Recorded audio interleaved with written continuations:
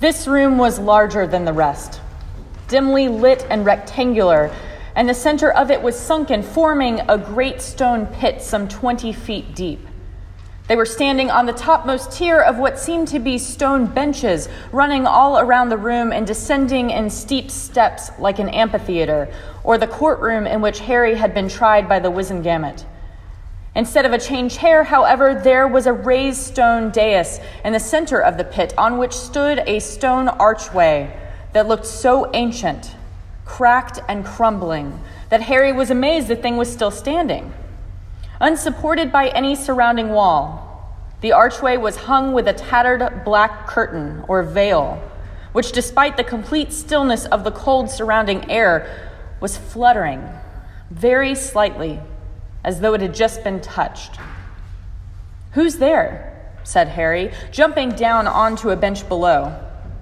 There was no answering voice, but the veil continued to flutter and sway. "Careful," whispered Hermione. Harry scrambled down the benches one by one until he reached the stone bottom of the sunken pit. His footsteps echoed loudly as he walked slowly toward the dais. The pointed archway looked much taller from where he now stood than it had when he'd been looking down on it from above. Still, the veil swayed gently, as if somebody had just passed through it. "Sirius?" Harry spoke again, but more quietly now that he was nearer. He had the strangest feeling that there was somebody standing right behind the veil on the other side of the archway. Gripping his wand very tightly, he edged around the dais, but there was nobody there. All that could be seen was the other side of the tattered black veil. "Let's go," called Hermione from halfway up the stone steps. "This isn't right, Harry. Come on, let's go." She sounded scared, much more scared than she had in the room where the brains swam. Yet Harry thought the archway had a kind of beauty about it, old though it was. The gently rippling veil intrigued him. He felt a very strong inclination to climb up on the dais and walk through it. "Harry, let's go, okay?" said Hermione more forcefully. "Okay," he said, but did not move. He had just heard something. There were faint, whispering, murmuring voices coming from the other side of the veil. In the church, we often talk of thin places. Places in the world where the planes of the mortal and the divine, or the living and the dead, come close to each other. Harry Potter's discovery of this veil between the worlds of the living and the dead show just how thin these places can be. Sometimes the veil ripples, and it can seem as though those who have died are just standing on the other side. We can hear their voices. We can sense their presence. This weekend, the church marks not a thin place, but a thin time in the world with a series of holy days, All Hallows Eve, All Saints' Day, and All Souls' Day, which we have now crammed into one day on the church calendar, All Saints' Day. Instead of having to travel to a mountaintop or to the Department of Mysteries, Christians everywhere sense that time too can bring those who have died close to us. At this time of the year, we do not push away death, but embrace our own mortality. We remember those who have brought such light to our own lives, and we remember those who have left a mark on God's kingdom by being followers of Christ. We call them by name.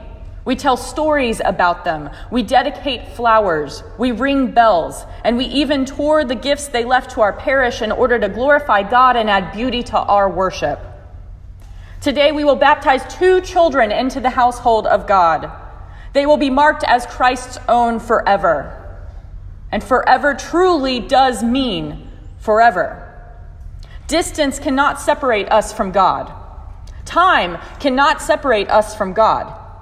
Death cannot separate us from God. As Paul said to the Romans, "For I am sure that neither death nor life, nor angels nor rulers, nor things present, nor things to come, nor powers, nor height, nor depth, nor anything else in all creation will be able to separate us from the love of God and Christ Jesus our Lord." Once we become part of the church, we remain part of the church, whether on earth or in heaven.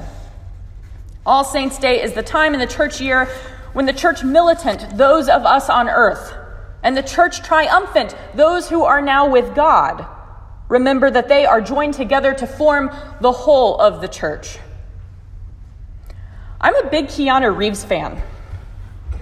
Not only have I enjoyed all of his movies, from Bill and Ted's Excellent Adventure through the John Wick series, but I also think he's a beautiful soul who tries his best to be generous and kind to all of those he meets. Keanu Reeves' personal life has been incredibly tragic, including the stillbirth of his only child and the death of his girlfriend in a car accident shortly after. Since then, he's kept a very private personal life and appears to remain fairly solitary. In May, Keanu, who has been open about his agnosticism, appeared with Stephen Colbert, a talk show host who professes a strong Roman Catholic faith. Stephen Colbert asked Keanu what he thought happens after someone dies. And Keanu answered, "I know that the ones who love us will miss us." And Keanu's right. Those of us left on this earth do miss terribly those we love who have died. Many of us find that even years down the line, we have a darkness that follows us around, a missing piece of our heart that nothing else can quite fill.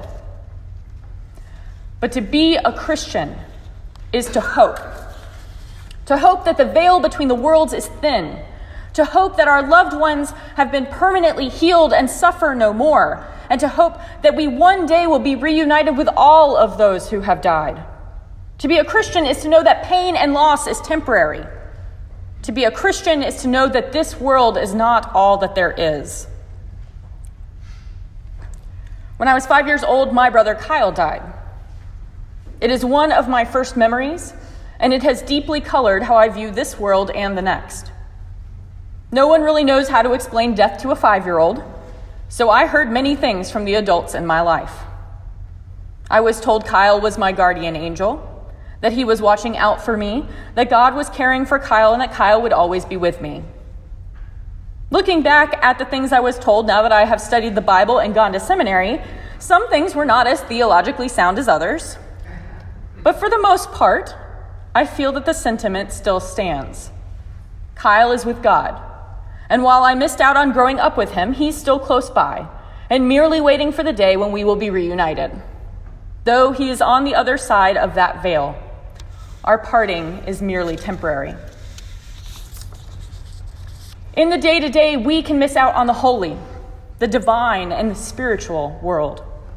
We can become so sure that the physical, the tangible, that this world is all there is. But we do not have to wait until All Saints' Day or travel to thin places to feel close to our loved ones or saints of our church or the divine. At the Eucharist every Sunday, the world of the divine and the dead comes close to that of the mortal and the living. That veil separating us flutters, and we know that they are close. Every Sunday, we invite all of us to join our voices with angels and archangels and all the company of heaven, all of those who have gone before us. While this may have been even more pronounced when we actually entombed people in the church or in the church graveyard, it is still a reminder today that the living are not the only ones worshiping God. As we sing in the hymn Amazing Grace, when we've been there 10,000 years, bright shining as the sun, we've no less days to sing God's praise than when we first began. Our praise of God does not stop at death. And once we go beyond the veil, I, for one, hope the living church, the church militant, joins us in our worship. As Christians, we should not fear death, because we know there is something even greater beyond this world. That barrier is thin. And every All Saints' Day, we feel the presence of those who have gone before us, those who are whispering on the other side of that veil. Today, as we remember those who have died, those who have left the legacy of this earthly church to us, those who we love, those who we miss, and those who we hope to join one day, also remember the words of the great Hogwarts headmaster Dumbledore. To the well-organized mind, Death is but the next great adventure.